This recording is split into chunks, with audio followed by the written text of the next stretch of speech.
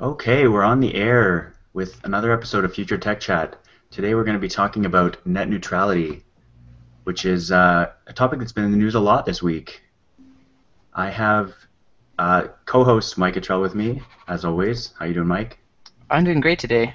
How are you today, Rob? I'm fantastic. And our special guest today, Keegan On. How you doing? Special. Special. So, net neutrality, it's sort of on the same sort of thing as quantum mechanics. They say that nobody really understands quantum mechanics. I think it's kind of the same thing with net neutrality. A lot of people talk about it.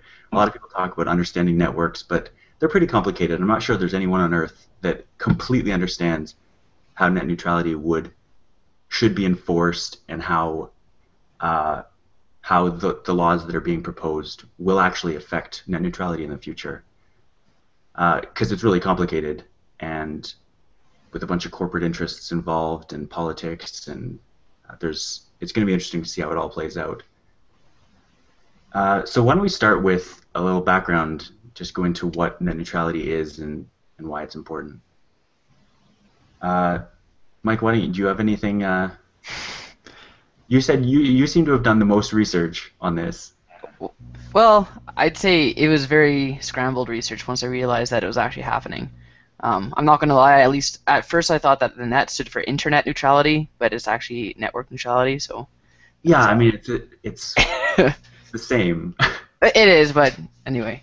But yeah, I guess after doing some research, I realized that, yeah, like you said, it's kind of businesses having vested interest in how these services are regulated, and they're trying to obviously make the most money.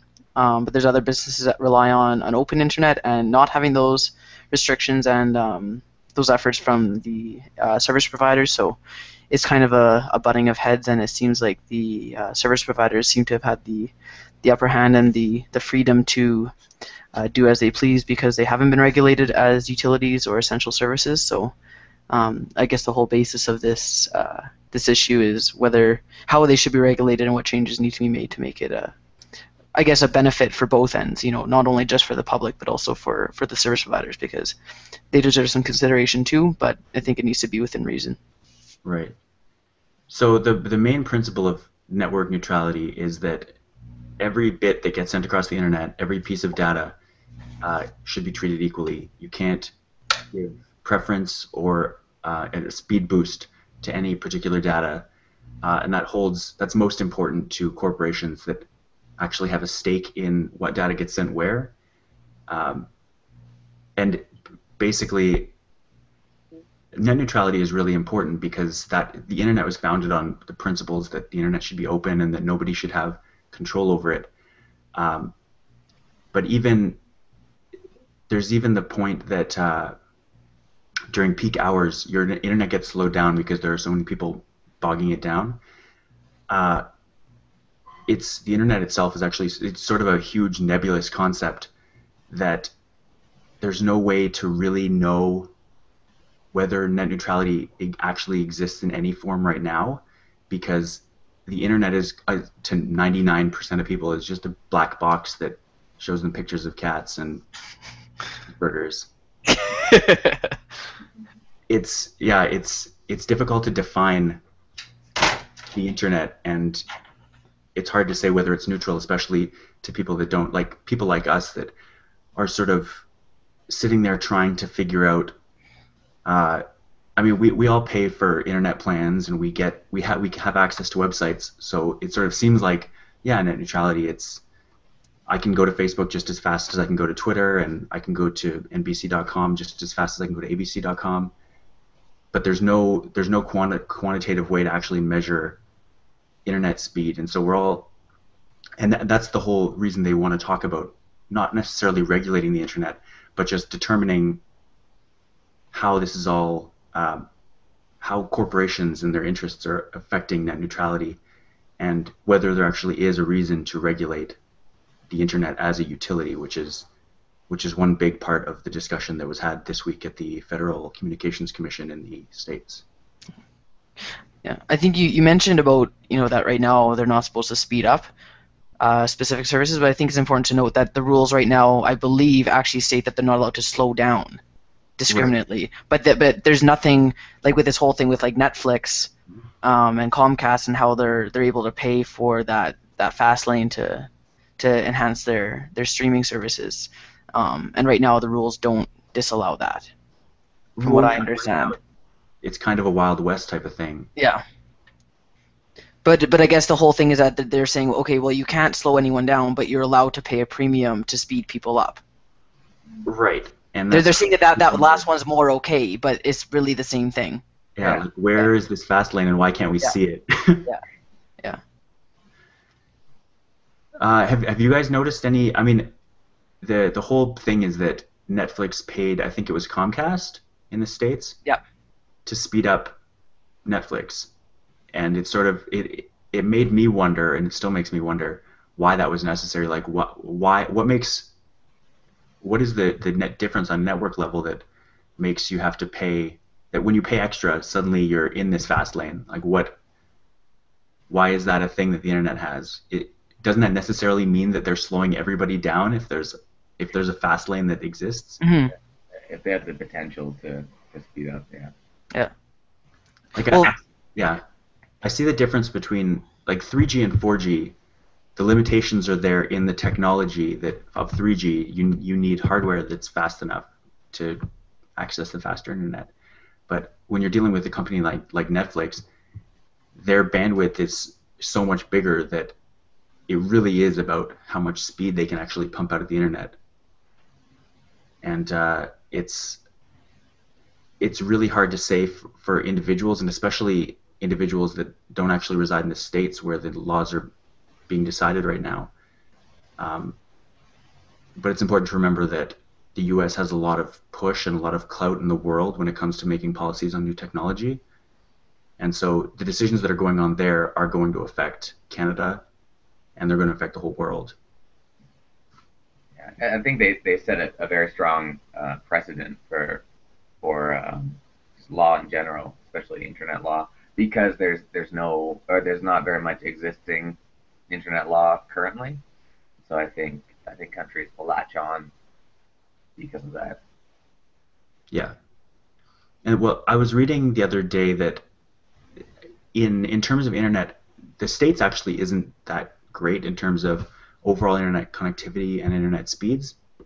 When it comes to like the countries like Korea and Japan and a lot of European countries actually have more robust and faster internet service than the States and Canada do.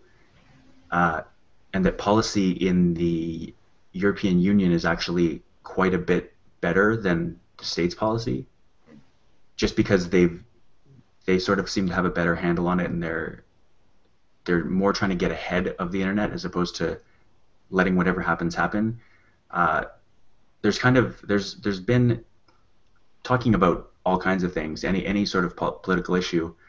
There's been a lot of push in the States from corporate lobbyists to sort of have money control any issue, and so whoever has the money is basically making the decisions, and that's what's happening with the internet, is that companies like AT&T and Comcast and Time Warner are spending millions of dollars, if not billions of dollars, trying to make sure that they can get a fast lane, because that will enable them to charge people like Netflix to pay extra to get internet.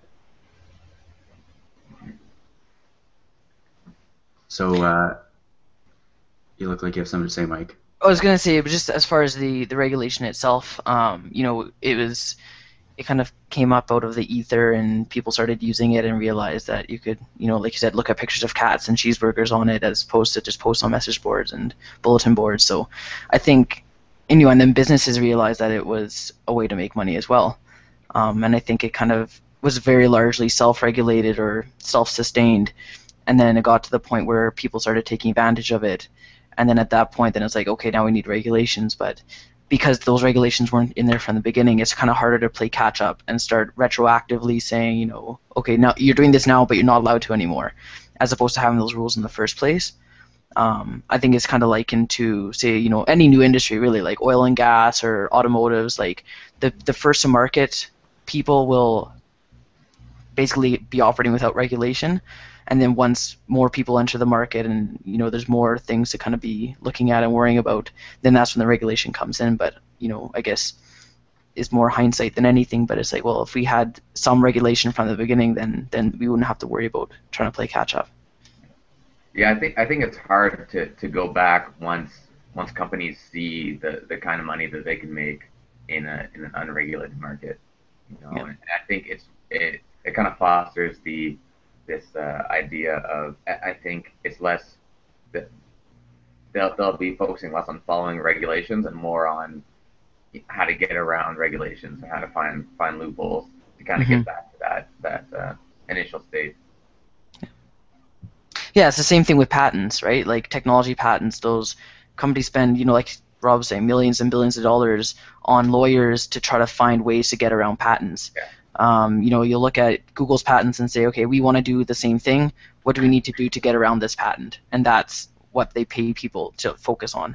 So when you have that kind of focus on getting around regulation and getting around laws, then it's a losing battle, for sure. Yeah. It's interesting because there's sort of been a case made over the last week with all this stuff, saying that for sort of individuals, all this stuff happening with net neutrality and net neutrality law doesn't really matter, because it doesn't really affect people on a personal level. It affects economics and politics between big companies like Netflix and Comcast. And we might have to sit through a couple days where there's slower Netflix speeds, or where I think there was a big dispute in New York last year where they couldn't reach an agreement, and so Time Warner just cut a bunch of channels in New York as a strike tactic. I remember that, yeah. And so that's the only way that we would really be affected. And so there's a lot of people, well, not a lot of people, but people have been saying that there's sort of no reason for the ordinary person to worry. And that's a little bit dangerous, because there are a lot of people who make their living on the internet, not only through companies, but people trying to start their own companies, start businesses as entrepreneurs that are going to have a lot harder time competing against the big guys. And we'll see, I mean, we've already seen it a bit, but we'll sort of start to see the Walmartification of the internet, where big companies are allowed to squeeze out small companies by charging them a ton right out the gate. And then once the competition's gone, they'll just raise their prices until nobody else can come in. Yeah. And even on a more individual level, like, I don't see how companies could have this capability to create a fast lane and then not extend that to the consumer, to the everyday user. And I think what this is the start of is this kind of tiered internet system where now, it used to be an issue that, some people have internet, some people don't, and now I think we're moving towards globally everyone has internet, a lot of people have internet, but now we're moving towards a kind of everyone has internet, but people who have the money can have a better internet. So we're kind of creating a tiered internet system that is going to be expensive. Yeah. Actually, on that note, and that was a good segue into this, and I don't know if Rob's probably read it, and I don't know, Keegan, how much you look at The Verge and their articles, but they posted a fairly viral article. I think it went around the internet a bit. They titled it "Your Corporate Internet Nightmare Starts Now," and it basically kind of painted a very grim picture of how a future would look if net neutrality was completely disregarded and companies had their way. And it kind of paints a little fictitious picture of it, but it's very realistic in the way that if we don't have these regulations, it could very well happen where you're paying for internet, but not only are you paying a premium to get reasonable internet speeds to do anything, but you're also buying website packages. Right. Where you're paying $50 a month, but you only get Facebook and Twitter and Google search, right?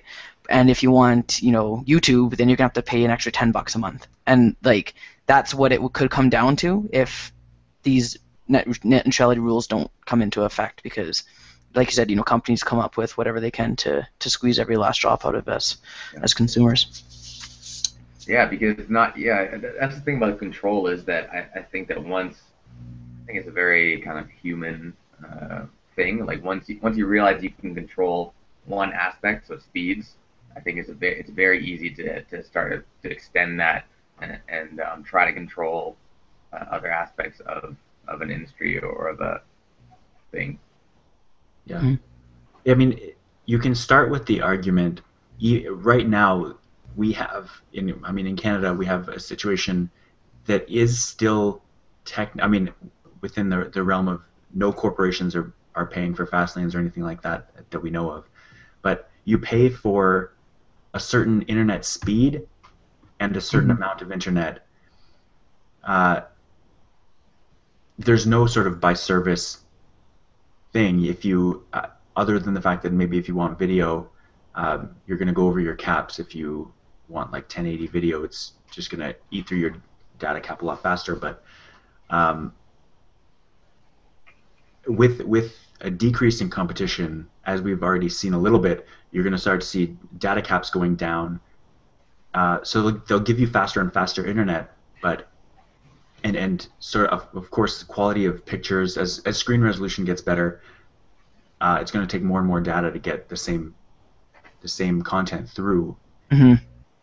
And I mean, it's already started, but we're going to get to the point that people will have to, even on their home network, they're going to have to limit the amount of stuff they can do.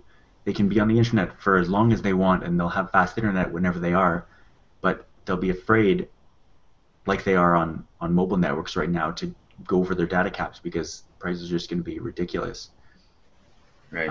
I think that's a big issue is that it is such a low competition industry.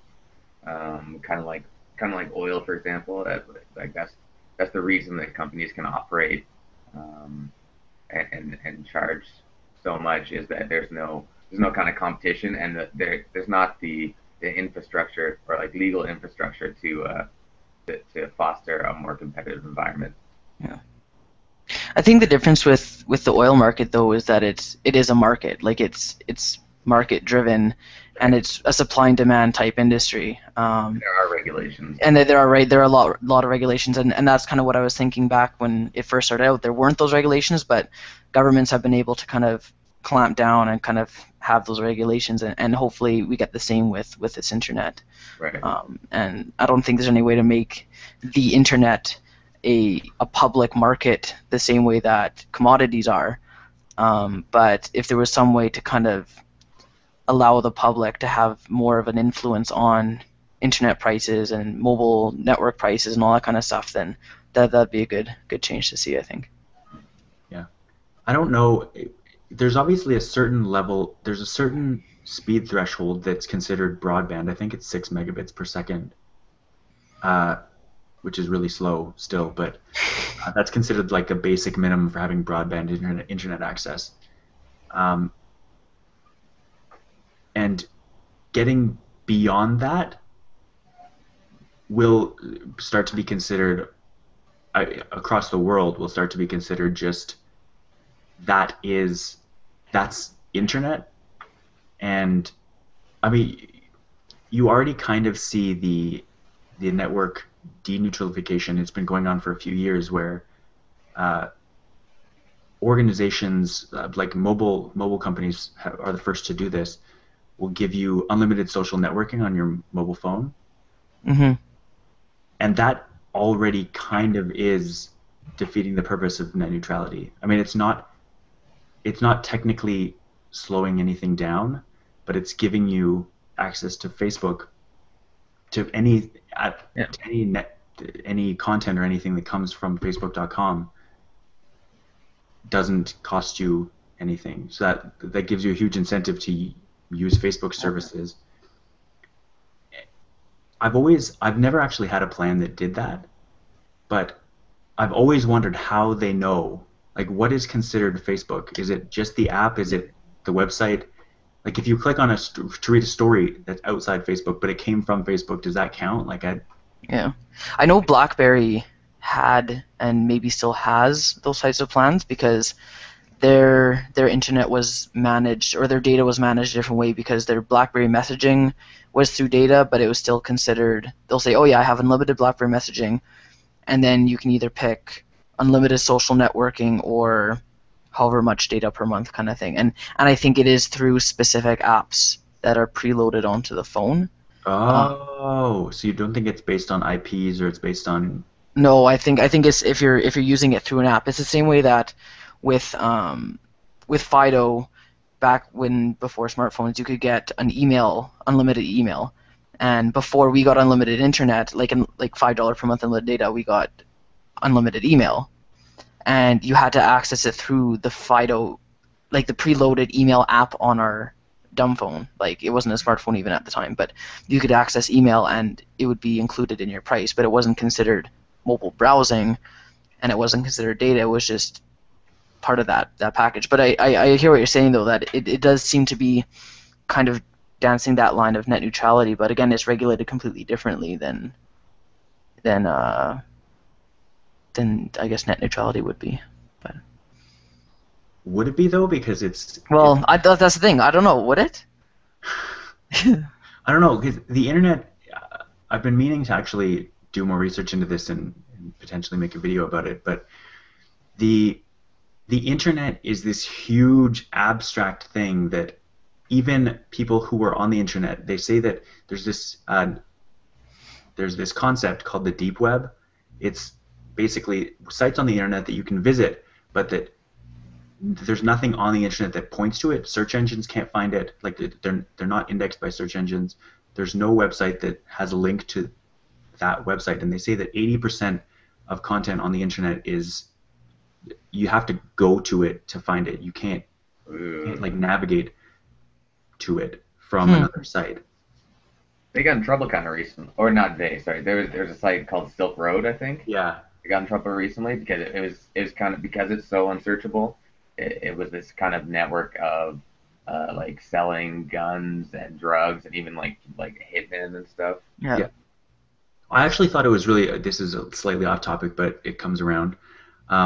Silk Road is actually the name of the trail that people have been using for like 10,000 years from sort of the Middle East into Southeast Asia, up through to Europe.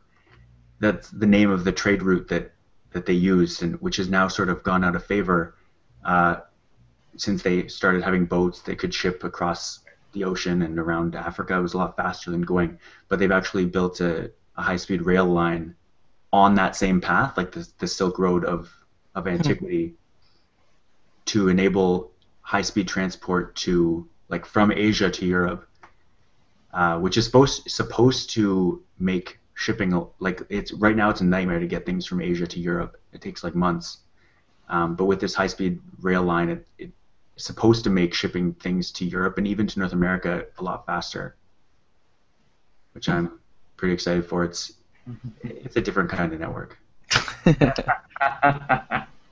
You said Silk Road and it made like that. That's sort of like the internet black market, right? Yeah. And the thing about the internet, especially an open internet, is that people who want to operate these sort of black markets on websites that can't be found by search, they're free to do that. Right. Like as soon as you cut off Silk Road 1, they've got Silk Road 2 ready to go. It's the same thing with torrent sites. Like you can shut down a torrent site, but that basically just cuts off that domain name, and then they use the next one that they have on the list. The Pirate Bay has been bouncing around from server to server in different countries, and like you can't really prosecute them because the laws that are trying to be fought aren't American laws. Right. And so they're perfectly, well, I don't know if it's perfectly legal, but they're able to just sort of bounce around and not get in any trouble. Mm-hmm. It's something I say a lot, is that I think we're living in an age right now that will look back on all of this kind of free download and pirating stuff. We'll look back and be like, can you believe like that used to be like we could do that? You know, like it's just so much. I think there's so much money or potential profit loss for companies that I can't see it kind of going on forever. You know, I think I think we're seeing more of a crackdown on torrenting sites, Yeah. and uh, yeah, I just don't see them being able to operate for much longer the way they do. Right. I And think we're yeah, for they've been I use the example of it's very common for people to download like sporting like pay-per-view sporting events like UFC stuff. And now the UFC has started to like really crack down on sites and actually users as well, and handing out fines for illegal downloads. And I think that's only going to get worse because they realize that the money they're losing. Yeah. I think we were We sorry. talked We're, about this. yeah, I was gonna bring that up. Yeah, you can go ahead and mention it. Uh, I forget what it even was now. It was about I think it was about smart TVs. I Yeah. think we were talking about smart TVs at the time. Yeah. That companies are some companies. There are companies like HBO and companies like Netflix that are sort of trying to stay ahead and come up with like if the UFC came up with a solution that was as good as or better than these sites that are pirating and or illegally downloading and streaming their fights. If they came up with a system that was easier to use, people would use that. Right. If movie networks, I think that was what the main Yeah. thing I'm talking about was With if theaters movies and stuff. came Yeah. out with movies for download, and you could download them the night they came out for like $10 or $15. Right. Yeah. People would do that. People would not go out to the movie. They would stay in and watch it. The TVs are big enough, and couches are a lot more comfortable than movie seats. You don't have to pay $10 or $15 for movie tickets. That would happen, but we also mentioned. Well, I mentioned in that episode that there doesn't seem to be any motivation for people like companies like I guess the UFC and movie networks and TV networks are trying to crack down on these people who have come up with great, really good engineering solutions to the exact problems that these companies are having. That people aren't downloading their stuff because it's too hard or it's too expensive, and they've come up with cheap, really easy ways to distribute and make money off the TV. And if the TV networks actually just took, I mean, taking their ideas is another way to go about it, but if you actually just approach these people rather than prosecuting them, just hire them, be like, make our system as good as your system is. It seems like that would be so easy, but there's so much hate in North America in particular, in the States, with all the lawyers and all the patent law and the MPAA and the RIAA. Everyone just wants their money, and they're going to basically sue to get it or throw people in jail. But Yeah. the only reason it's at that point is that this current system is so bad. Right. Mm-hmm. And as bad as the system is, I think that it's very hard for a company to invest in a new way of doing things. You know, a new business as usual. I think it's very easy to just continue to do what they do and make the money they make and just kind of prosecute people instead of working around it. But I do think that it's more of a long-term benefit for companies to adapt. To stay not to stay young, but to try to look for the next thing as opposed to depending on the previous thing. Blockbuster is a great, like the perfect example of that, because there's a story that came out. I mean, people probably talked about it a long time ago when it was happening, but sort of a look back at Blockbuster's history, and now they're basically, I don't know if they're completely bankrupt, but they've slowly been moving to a digital thing, and all the stores are closed. Mm-hmm. But when Netflix was first like delivering like mailing CDs out, they approached Blockbuster like saying, "Hey, we have this digital streaming thing. Would you be interested in a buyout? Like, we're really interested in working with you." And Blockbuster was like, "No. We are video stores. That's what we're doing. We're gonna win. We're sticking with that." And then profits like jumped off a cliff as soon as Netflix started doing digital distribution. Yeah. John Mulaney has a joke that's like, I was like when he was a kid, he was like, I was on the phone with Blockbuster Video, which is a very old sentence. On the phone with Blockbuster. That's funny. Well, even when we talk about net neutrality, having everybody have access to the internet is becoming as important as everybody having a phone was 10 or 15 years ago. Yeah. I was having a conversation last night even. I'm always constantly, not every day, but every week at least, explaining to someone why Twitter is so important to an open internet and to the internet becoming sort of more sustainable. Customer service is better on Twitter than it is on the phone. Oh yeah, for sure. If a company has a Twitter account, guaranteed they have some system in the back that is tracking all the tweets, putting them in order, and there's people responding to them way faster than if you were to call. And I know TELUS is that way. I've used the TELUS one, and they responded like right away. Yeah, I was talking with Wind. I've done it with Logitech. Dell. I think I've done it with. It's unbelievable how well some of these companies have adapted their business methods to do that. Yeah. I'm definitely really pleased with the companies that have done that. Presto is another one. Our bus pass card system. Oh. Yeah. So I wanted to talk, because this is something that I think each of us has a point that we want to talk about. Between where we are, not where we are now, between full, complete 100% net neutrality, where every bit is treated equally and no corporation has the power to slow down or speed up the internet, and sort of the worst case scenario where the exact laws that the carriers and the internet providers want gets passed, and there's just no neutrality, and companies are making money by charging the customer and by charging the service, and sort of the opposite of net neutrality. Is there a middle ground that can come up? Like, do the ISPs have a point on net neutrality? Is there an advantage to be gained for everyone by giving these internet service providers any power to control and manipulate the internet as they see fit? I think, for example, a good or a positive aspect of the control is to kind of stop things like Silk Road or sites that are providing illegal goods or services. Like there has to be some kind of aspect of controlling content or making sure that porn doesn't pop up on everyone's screen all the time. Unless you want it, obviously. Right, yeah. Unless it's subscribing to that service.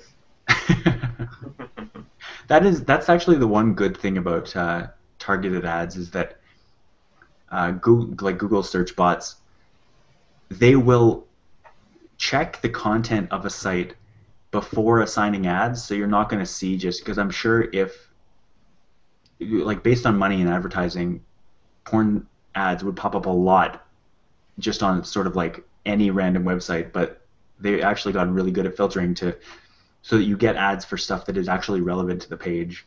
Right. Well, relevant to you.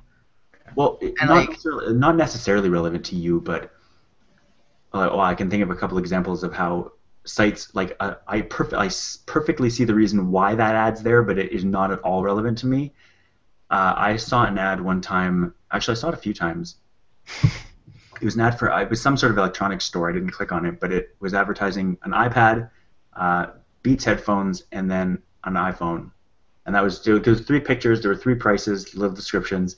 I was like, I mean, I know that's targeted to me because I have those things, but that advertising does not work on me at all. Yeah. I didn't need that advertising. I'd done my research and I bought those products already. Yeah. I think you even mentioned that you wish there was like a button to say that you already had them. It's like, yeah, got it. It's like, it worked already. I don't need to see it anymore. Well, I guess this is kind of off topic, but yeah, they came out with that the functionality of Google Now, how they now if you're walking in a mall or by a store, it will, if you've searched for a product, it will say, hey, there's a store near you that has this product.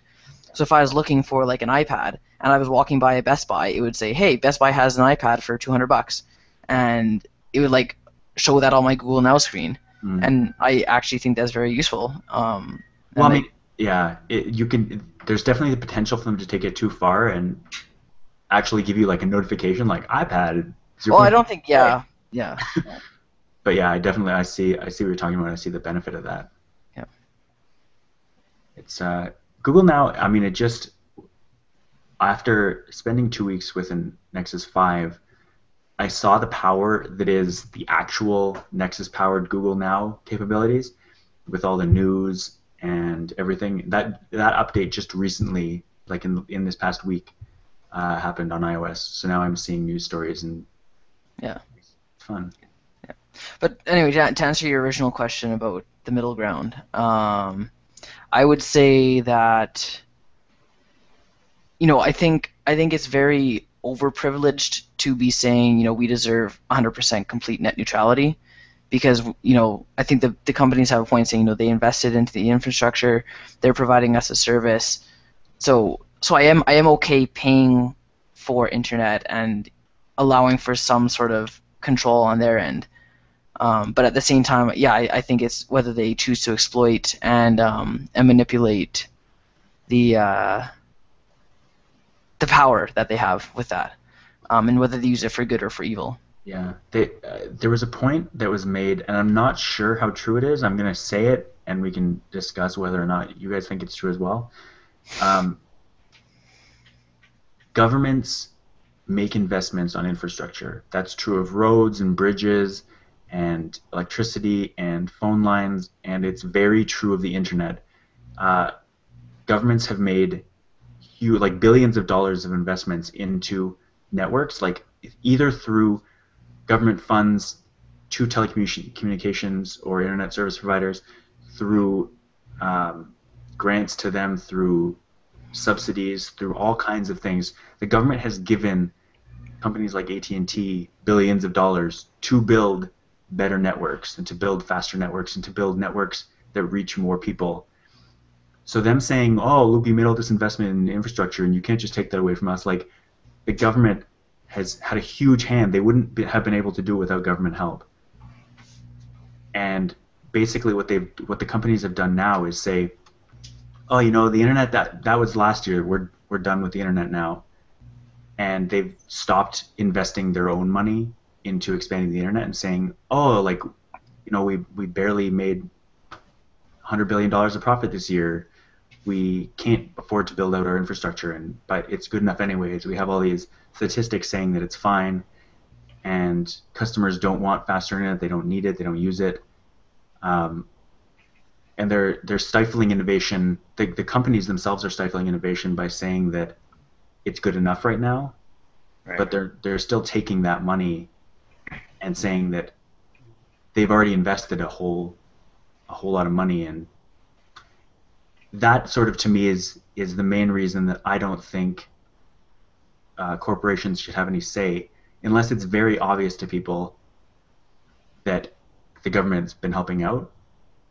It seems kind of unethical. I mean, obviously, big corporations will do unethical things from time to time, but people should A lot know. of the time. People should know if the corporation that's providing the internet has, like, if they've actually made these billions of dollars of investments, they should have some control. But if the government's making investments on this internet infrastructure, people deserve to know that and can base their opinions on either their opinions on net neutrality or their opinions on innovation in the internet. I just think it's good for the information to be out there, because if you don't know that, it seems like, yeah, there's a good case for net neutrality, or for corporations to have some control over what parts of the internet are neutral and what parts aren't. Yeah. Right. But all the money came from, well, not all of it, but a lot of the money came from the government. Yeah. Trying to better things for everyone. Yeah. Well, see, service providers aren't not-for-profit organizations, so they're gonna have their economics geniuses looking at their optimization curves and saying, if we pump this much money into infrastructure and this much money into whatever, and whatever, and then they'll say, okay, where's our sweet spot? And so it's not going to be at that 100% mark where if they go full out developing infrastructure and bettering their service for the consumer, it's not going to necessarily result in more revenue and better profitability. So I think, yeah, I'd agree that it'd be good if they put as much as they could, but from a business standpoint, that doesn't make sense for them. So I don't blame them per se for doing that, because they are businesses and their goal is to make money for shareholders and for themselves. So I don't know if you just need to have some sort of regulation saying, every service provider, every company needs to dedicate X percentage of budget or revenue to infrastructure in order to maintain a level that gives the service to the customer, as opposed to just letting them budget however they want to and taking the profits themselves. But, yeah. I don't know. That's No, definitely, and the answer, as it is 100% of the time, is somewhere in the middle. Because obviously they are out to make a profit. I don't think that it's necessarily true that it's up for debate, but it's not 100% true that that internet should be classified as a utility. Like, there is one internet, companies are in charge of helping maintain it. I don't necessarily think it should be like the Wild West where companies are going around like cutting other people's internet.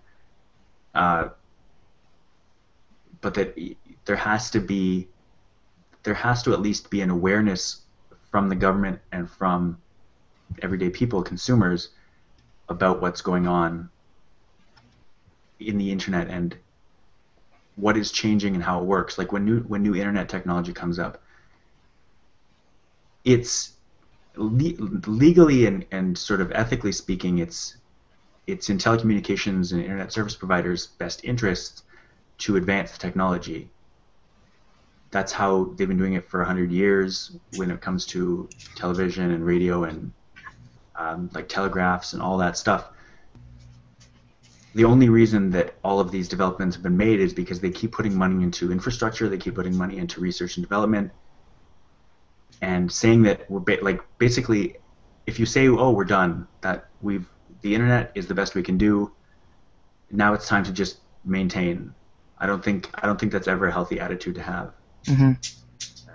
And I think that's a symptom of such a low competition market where there's not a lot of, it doesn't drive innovation the way you see in other industries. Yeah. Well, look at Microsoft and how for the longest time they were the kings of technology and they were all there was. It began and ended with PCs and Office and whatever they decided to make available. And then you had Apple come out, and then they had to start, focusing on developing their hardware and their software a bit more. But then you got the mobile market, and they barely invested in it at all until the iPhone came out, and then even then it's like, well, they're okay just staying out of that, but then Google came out with their Android, and it's like, okay, now we've got to actually figure something out. And I think they're doing a really good job of, it's late, but they're at least pushing, and I think they've come up with some good stuff so far in this last year or two. And I think it's a lot less of a two-horse race than it was before, I think, with that industry anyway. There was talk. I wrote a little piece on neutrality this week, and Nick, who's been on this show before, has said he commented that if having lobbyists and basically people who have worked for the telecommunications industry before, trying to make them money and trying to find loopholes, if those people who are actually on the committee for the Federal Communications Commission, if they're the ones making the decision, I made the argument that was bad and that they have an interest in helping the people that have been paying them for all these years. Nick asked me who should be doing it. Like, aren't they the best? They know the ins and outs of the industry. They know the most about the internet. And I'm interested in your guys' take on this, because I don't really agree. I don't think they have the best take. They just happen to be people who were in they were involved in the policy discussion, but the side of the discussion they were on was how can people make money, and how can we avoid regulations that will make it harder for us to make money. Right. I feel like it's a very one-sided group, and it's a really confusing issue. So even there was I'll let you guys answer the question first, and then I'll go to what else I wanted to say. So, do you think there's anyone better qualified, or at least who's less likely to be biased than former lobbyists for the communications? I think the system should be set up in a way that would allow people who are more qualified to kind of rise to the levels of decision makers. I think that just because these corporations have been operating in a certain way, I don't think that gives them a validity or the right to dictate what happens to the internet. Yeah. So, I made the argument that someone like Bill Gates would be a good candidate to at least be involved in the discussion, if not actually be on the committee or be a part of the commission. People like him, people like Vint Cerf, who had developed a lot of the protocols for the internet, I feel like they would have a strong case for how they would do this in an unbiased way, not trying to benefit corporations, but also not trying to stifle corporations. Obviously, Bill Gates is interested in technology's success, and he's interested in Microsoft's success, but he won't be making money off of whether the internet is neutral or not. Mm-hmm.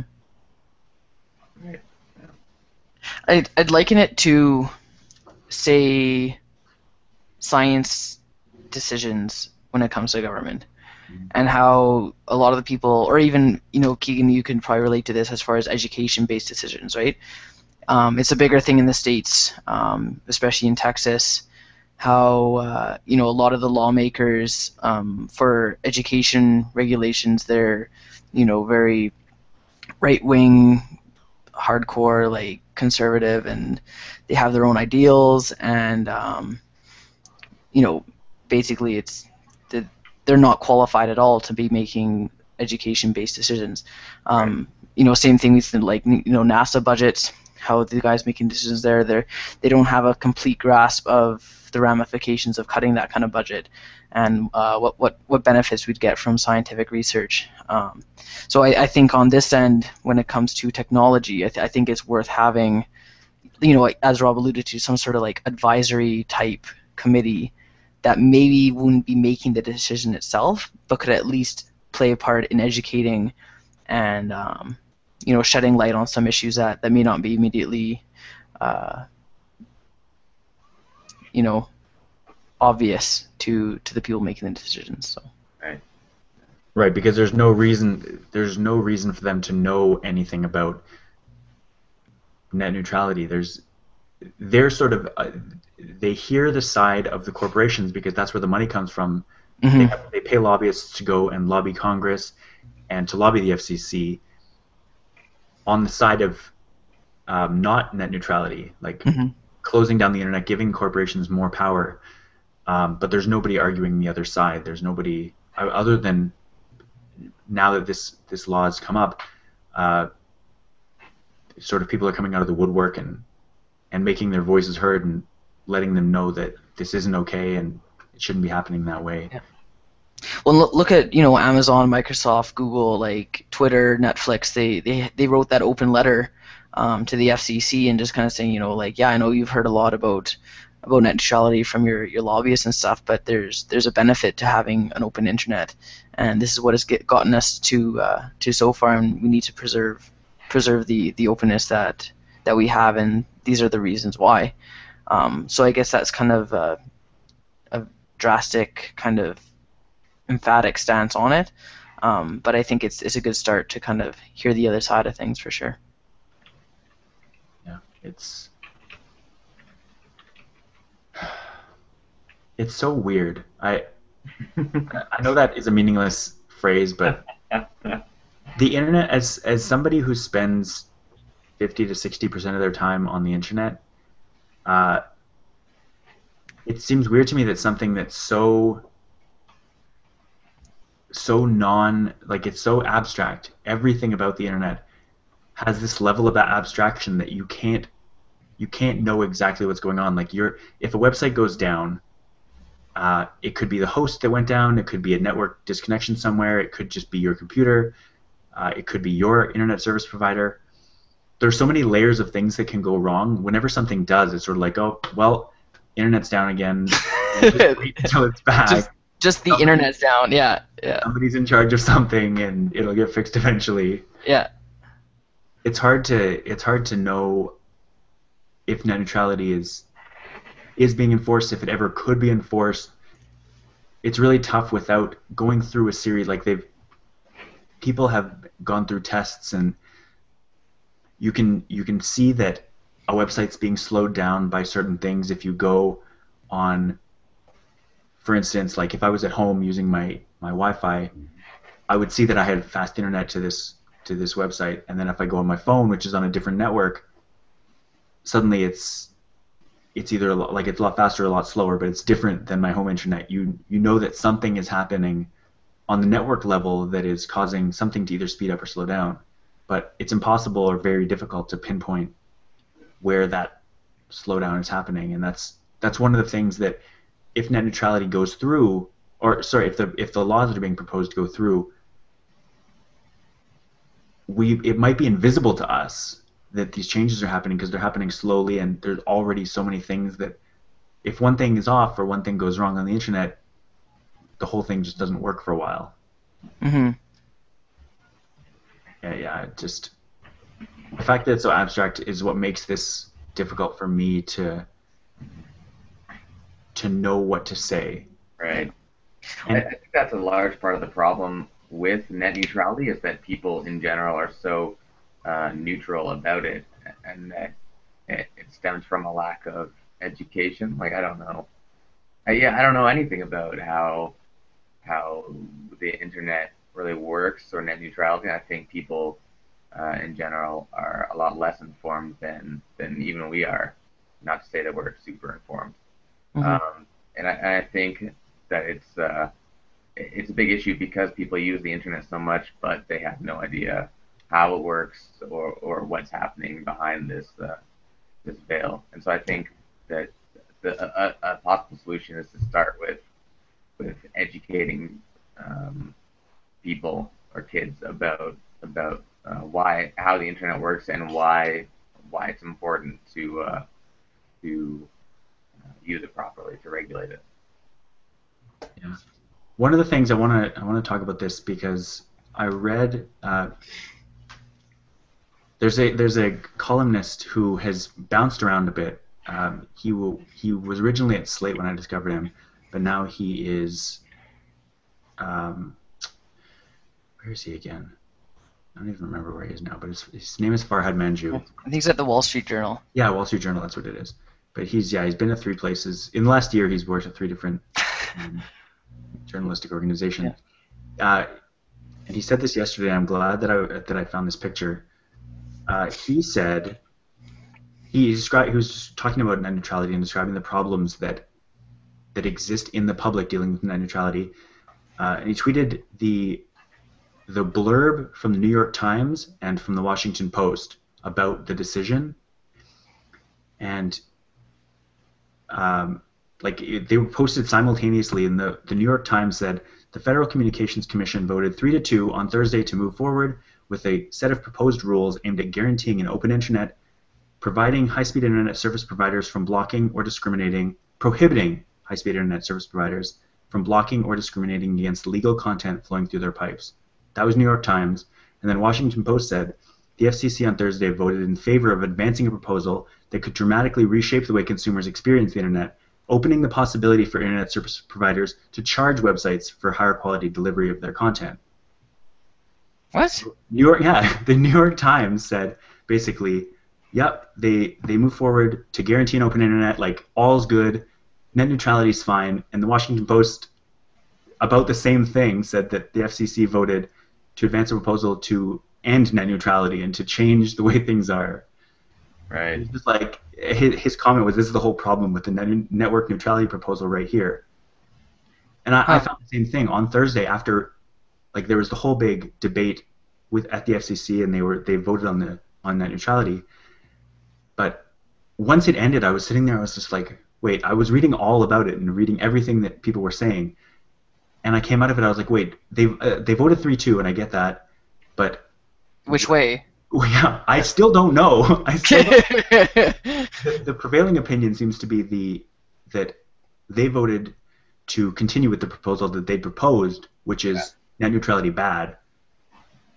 But like you have to dumb it down that much to be able to be like, okay, this is a bad thing. The bad thing that we thought shouldn't have happened did happen, because some tech places, or places like even the New York Times, are saying like, yep, it's all good, things are fine. Huh. Yeah, and I think that's a big issue, is that these kind of media corporations are able, or try very hard to control the story, and control opinion, and they're in a very powerful position to kind of manipulate what people see and what people understand about the issue. Yeah. Well, there was a big thing, I guess, this past week, in politics about Karl Rove, who worked for the Bush administration, and he's a staunch Republican, talking about how Hillary Clinton might have brain damage. Like, he throws out just casually, oh, maybe Hillary Clinton has brain damage. She was in the hospital, and who knows? And like, just it doesn't even make sense. If you have something substantiated to say it. But like, they can control the story, and places like Fox News do control the story. They talk about something and then say, and then another show on Fox or another Fox network will be like, oh, look what Fox News said. They said that this is happening, and then the original people will go back and be like, oh, look, they agree with us. Like, all these different opinions circling around, and in that way they shape the narrative to be whatever they want it to be. And again, it's the same thing, because there are organizations and companies and conglomerations and networks of companies who control the media and internet policy and internet service. Like, there are all kinds of mergers going on all the time. Yeah, they're all completely like vertically integrated. Yeah. And they can just modify every level of the service because they own all the levels, and that's like, Right. yeah, like, I don't know. And but yeah, we don't see that as a consumer, and on more than one occasion, running like, oh, they're owned by them, like, because at the end of the credits they'll say, oh, a Time Warner production or whatever, and it's like, oh, I didn't even realize that. Yeah. That you have that kind of association there, and it's like, yeah, if I didn't know that, it's like, I don't know, you wouldn't know otherwise. Yeah. Well, I mean, that was the whole. I mean, it wasn't. It was this like sort of the subconscious reason the 30 Rock existed as a show, was to show how ridiculous this is. It started off with NBC, and they were talking about vertical integration and getting Right. product placement onto Tina Fey's show, and eventually they worked in Comcast or Cabletown buying out NBC, and like they went through great lengths on NBC to show how ridiculous it is that all this is happening. Yeah. And it's nice that they can do that and veil it in comedy. Like, Yeah. that's the best kind of satire, is the satire that a lot of people watch it and not even realize That it happens. Yeah. that it's describing real events that have actually happened. Yeah. Or when the episode where Tracy Jordan is trying to sell his meat machine, The machine, yeah. and Jack Donning pulls out that big chart of like, oh, we can't sell it, but we'll put it to one of our subsidiaries, and it's a big chart of Yeah. who owns what and how. Oh, okay. Well, yeah, and then the parent company is always Shineheart Wig Company. Like, it's just a wig company is owned. Or also, I have like ads like this. I don't know if you can see. Is this showing up? Yeah. Yeah. So this is like a recent Comcast ad that's kind of attacking. It's trying to control the story on net neutrality, and trying to turn consumers against net neutrality. Yeah, so they're saying that like this kind of merger is a good idea for net neutrality. Just kind of taking advantage of like we said at the beginning, how people don't really understand the neutrality fully. Yeah. Yeah, yeah, and then people see this, and it seems that yeah, this is probably a good thing. Yeah. Yeah. And I think like it goes back to the trust that Cool. us as consumers put in, in the companies and the services that we rely on.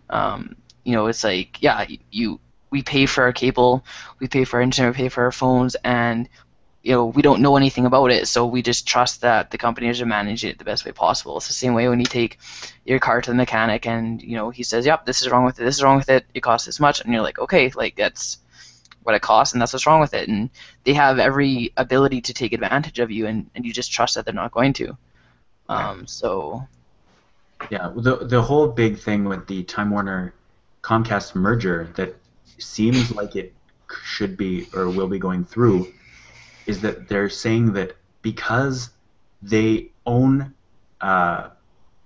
because they say that their overlap of places that have Comcast and places that have Time Warner aren't a lot, that they're not reducing competition because they are putting up new lines and having service in different places in the country. And so people won't, if they merge, people won't be losing an option because they never had both options to begin with. But if the merger does go through, you'll end up with like over a third of the population being under this one umbrella. Yeah. And it will be less competition. Like, we have no idea what's going on behind the scenes. I'm sure for years they've been dividing up regions, saying like, oh, okay, you guys go there, we're not going to go there, like, and they sort of partition out land that, and they're preparing for that. Like, the lawyers have said, okay, well, we can make this argument if you guys just stay out of each other's territory. You'll each take, like, you take west coast of, or the west side of Iowa, we'll take the east, and then eventually we'll get so many people and we'll be able to merge because we'll make this argument.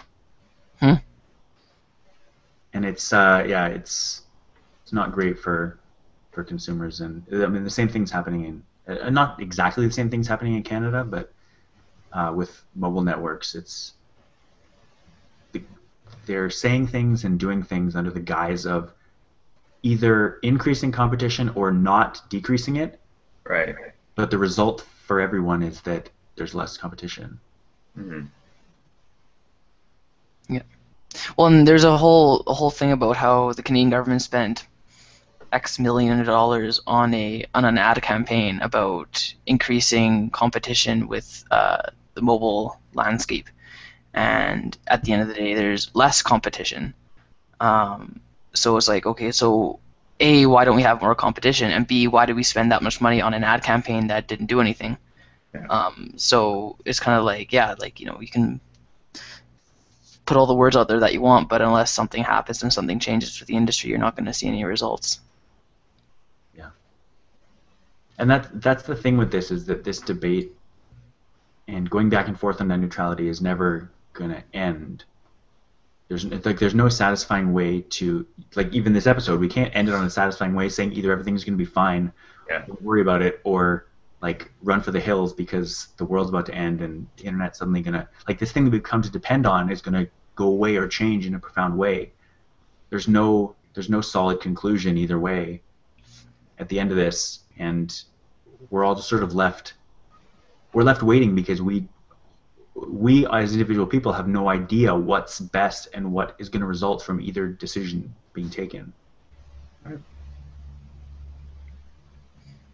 And that's a great segue. Unless you have something else to say, that's a great segue to ending the episode. Yeah. Well, basically everyone's going to have their own best interests in mind, and you're never going to find a middle ground, and if it's one way, everyone's going to want it the other way. So.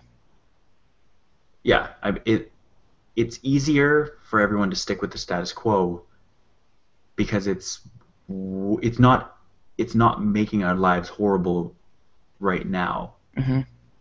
But like, if we change something and something bad happens as a result of the change, everyone will be like, oh no, we can't, like, we have to go back to the old way. But like, change comes with some hiccups. That's always going to happen. Yeah. It's not a reason not to change ever. Yeah. Wise words. I love change. to be honest. Every time a new Facebook layout comes out, I'm early adopting that. If only all we had to worry about was new Facebook layouts. Thank you. That wasn't me. That's just general people. All our viewers. No wonder it sounded like so many people applauding. So I mean, I guess we can leave it there for now, unless either of you have anything to add. We didn't get to news. Do you want to talk about your news, Mike, just for a couple minutes? Oh, I don't know. I guess it's worth noting if you're talking about competition and mergers and whatever Yeah. that Apple bought the Beats headphones line for just over $3 billion. So that was a big news item this week. Okay, I like that you brought this up because I was thinking about it when you mentioned it. Did they do that? Did that actually happen, or did they just say it happened? Like Dr. Dre posted, or who was it? It was Miguel or something who was friends with Dr. Dre posted about it, but then the post disappeared and like nothing has officially happened. Yeah. But everyone's like, oh, yep, he's an employee now. But I don't think it actually, like, I have no proof. There's no proof anywhere that I've seen that they actually did buy it. It's just like. Hasn't there been a press release by Apple or anything? No. I mean, they're notoriously quiet about things, but yeah, I don't know that that's actually.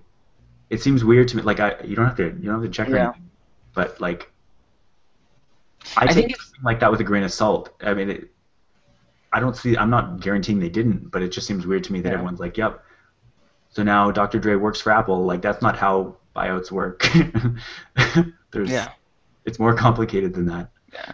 It might be like, legal details to work out, but it sounds like, I don't know, maybe the deal's done. Like, it's kind of like when Google bought Waze, the traffic mapping service, and, it was, people heard about it for a while, but it wasn't official until, the U.S. government approved it for anti-competition and that kind of thing, so.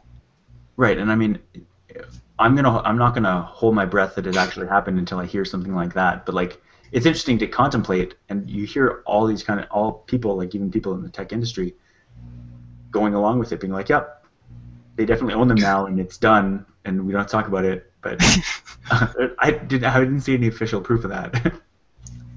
Oh, I just saw people talking about something. I agree. The news story for sure, but it just I found it weird. Oh. Was there anything you want to talk about, Keegan, news-based last week? The big news was the hearing. That's what I was looking into, and just unfortunate the way the FCC voted and was kind of bullied into accepting this proposal or going forward with this proposal. But I think it's important to note that it is just still a proposal, and there's still avenues that people can take to protest against it, or write your legislator if you're in the States. Yeah. And even I think it would be prudent to voice your opinion here in Canada, because if something like this goes down in the States, I think it's not long until it starts happening here. Yeah. There's 4 months, I think, of public forum and public discussion about it, and then the FCC votes again to see if they're actually going to propose it to Congress. Right. It's kind of terrifying, but that's why it's important to talk about it and reach out to any sort of political power that is in your district or that you have voting persuasion over. Let them know that you're not okay with this. I don't think us as Canadians are able to do too much about it, though. Not in the States necessarily. No. We can talk about it. Yeah. And we can't vote for or against it. We can talk about it and turn the conversation in a positive way for everyone, as opposed to letting lobbyists do it. Yeah. And we have the open internet to thank for the ability to do that. Exactly. So the story that I want to talk about is just, and again, this is unsubstantiated. This is based off of one tweet. The Tesla Museum that the Oatmeal Matthew Inman fought for last year and raised something like $1.5 million Yeah. On Indiegogo or another one of those crowdfunding websites.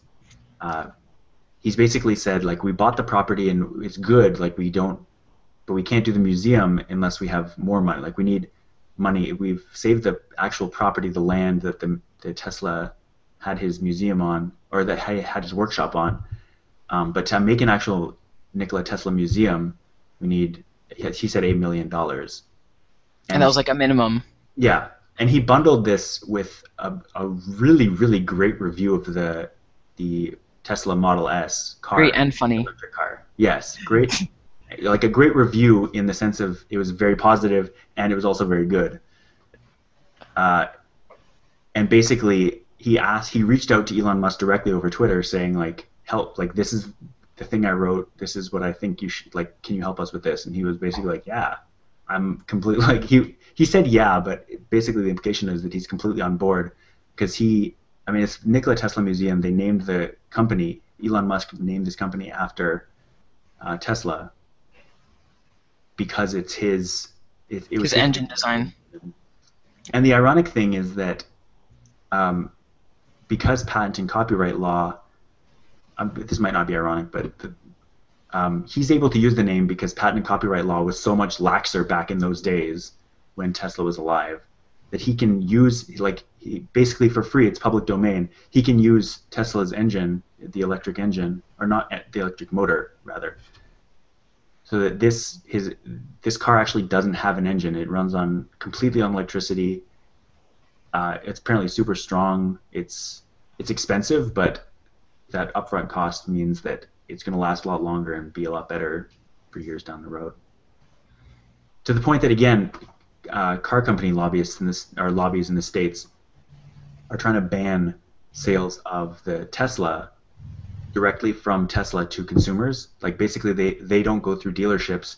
They just they sell them directly to consumers because the product is so good. They don't need to go through dealerships to try to sell them.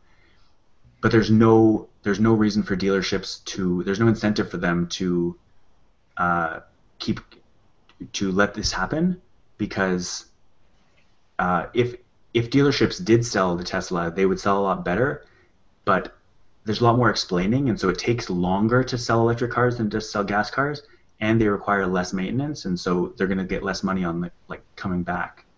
So there's literally no incentive for traditional gas-powered car companies or car dealerships to work with Tesla, and so they're literally trying to ban the sales in certain states of cars, like saying that you can't just go to Tesla.com and buy a Tesla and go pick it up. You have to go through a dealership, which just seems like the most ridiculous law in the world to make.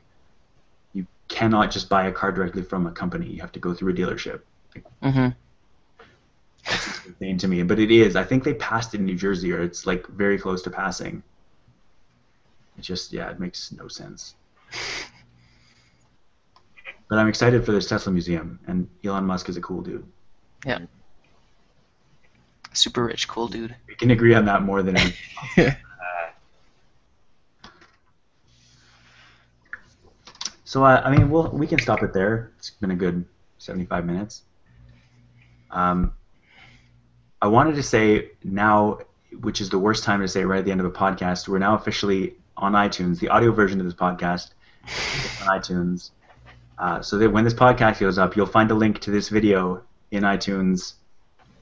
And there's a bunch of other stuff there. There's if you go to futuretechchat.blogspot.ca, you'll be able to watch this video, and you can watch a bunch more videos on net neutrality. And we'll put some links to stories and stuff up there too.